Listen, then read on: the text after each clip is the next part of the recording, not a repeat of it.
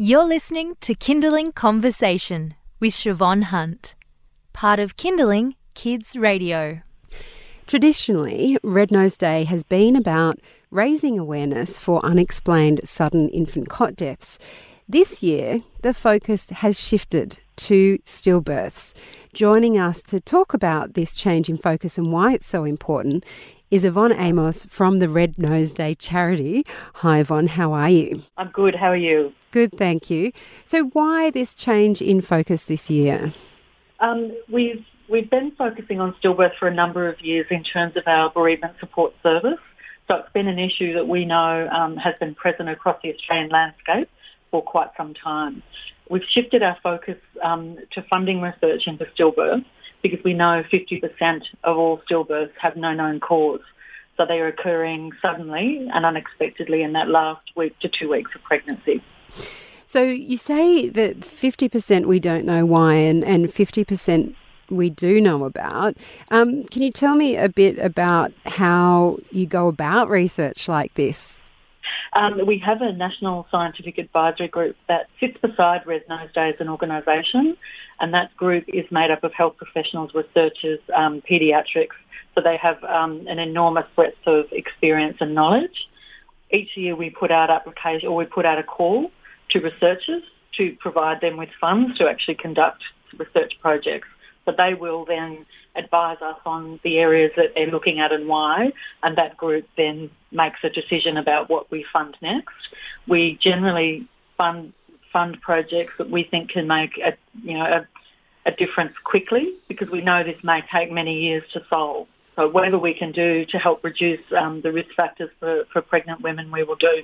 It would be devastating for any mother to go through stillbirth. I think a lot of Australians might not think that we have many stillbirths in Australia. What are the rates like?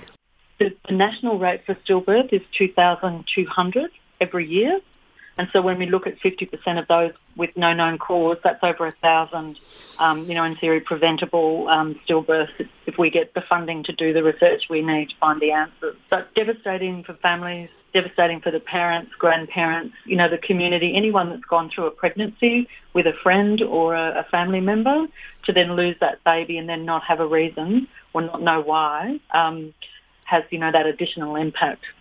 I've heard that support for parents after a stillbirth can still be patchy depending on where you live and what services are available. Do you know if that's still the case? With the services that Red Nose offer, we have face-to-face counselling. We also have telephone counselling. We've also launched 6 months ago a brand new grief and loss website, which has a lot of reading materials, resources.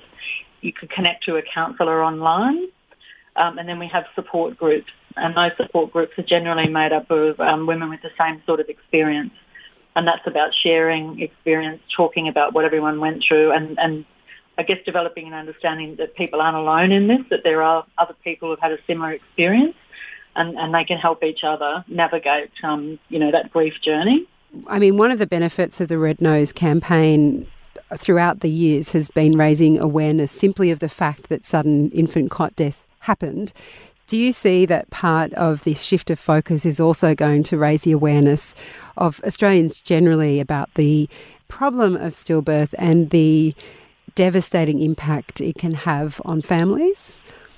I think unless you've experienced a stillbirth firsthand or with a family member, I'm not sure that the general public really understand the devastation of it and the process that a mum would have to go through. She has to give birth to that child knowing that it's not alive, as in number one, and then sort of deal with a funeral, deal with the aftermath of that, and then try and pick up their life and move on.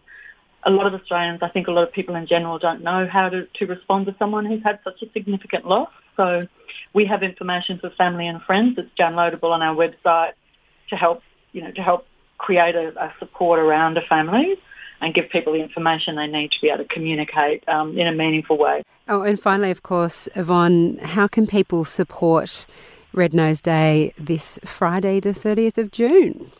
Look, really easy. We've got merchandise available in Target, Big W, Terry White, Spotlight. We've also got volunteers in the street, so if you're in a main city across Australia, you'll be confronted with a nose at some point, so grab one of those or jump onto rednoseday.com.au and make a donation. Brilliant. Well, I definitely encourage people to get on board with that, and good luck, Yvonne, with all the fundraising and the research. Thank you very much. That's Yvonne Amos from the Red Nose charity. And if you'd like more information on where to buy your own red nose or support the actual cause, just head along to kindling.com.au and we'll put up all the links. You've been listening to a Kindling Conversation podcast. We'd like to reach as many parents as possible, and you can help us by giving us a review wherever you downloaded this episode. It means that more people can find us. I'm Siobhan Hunt. See you next time.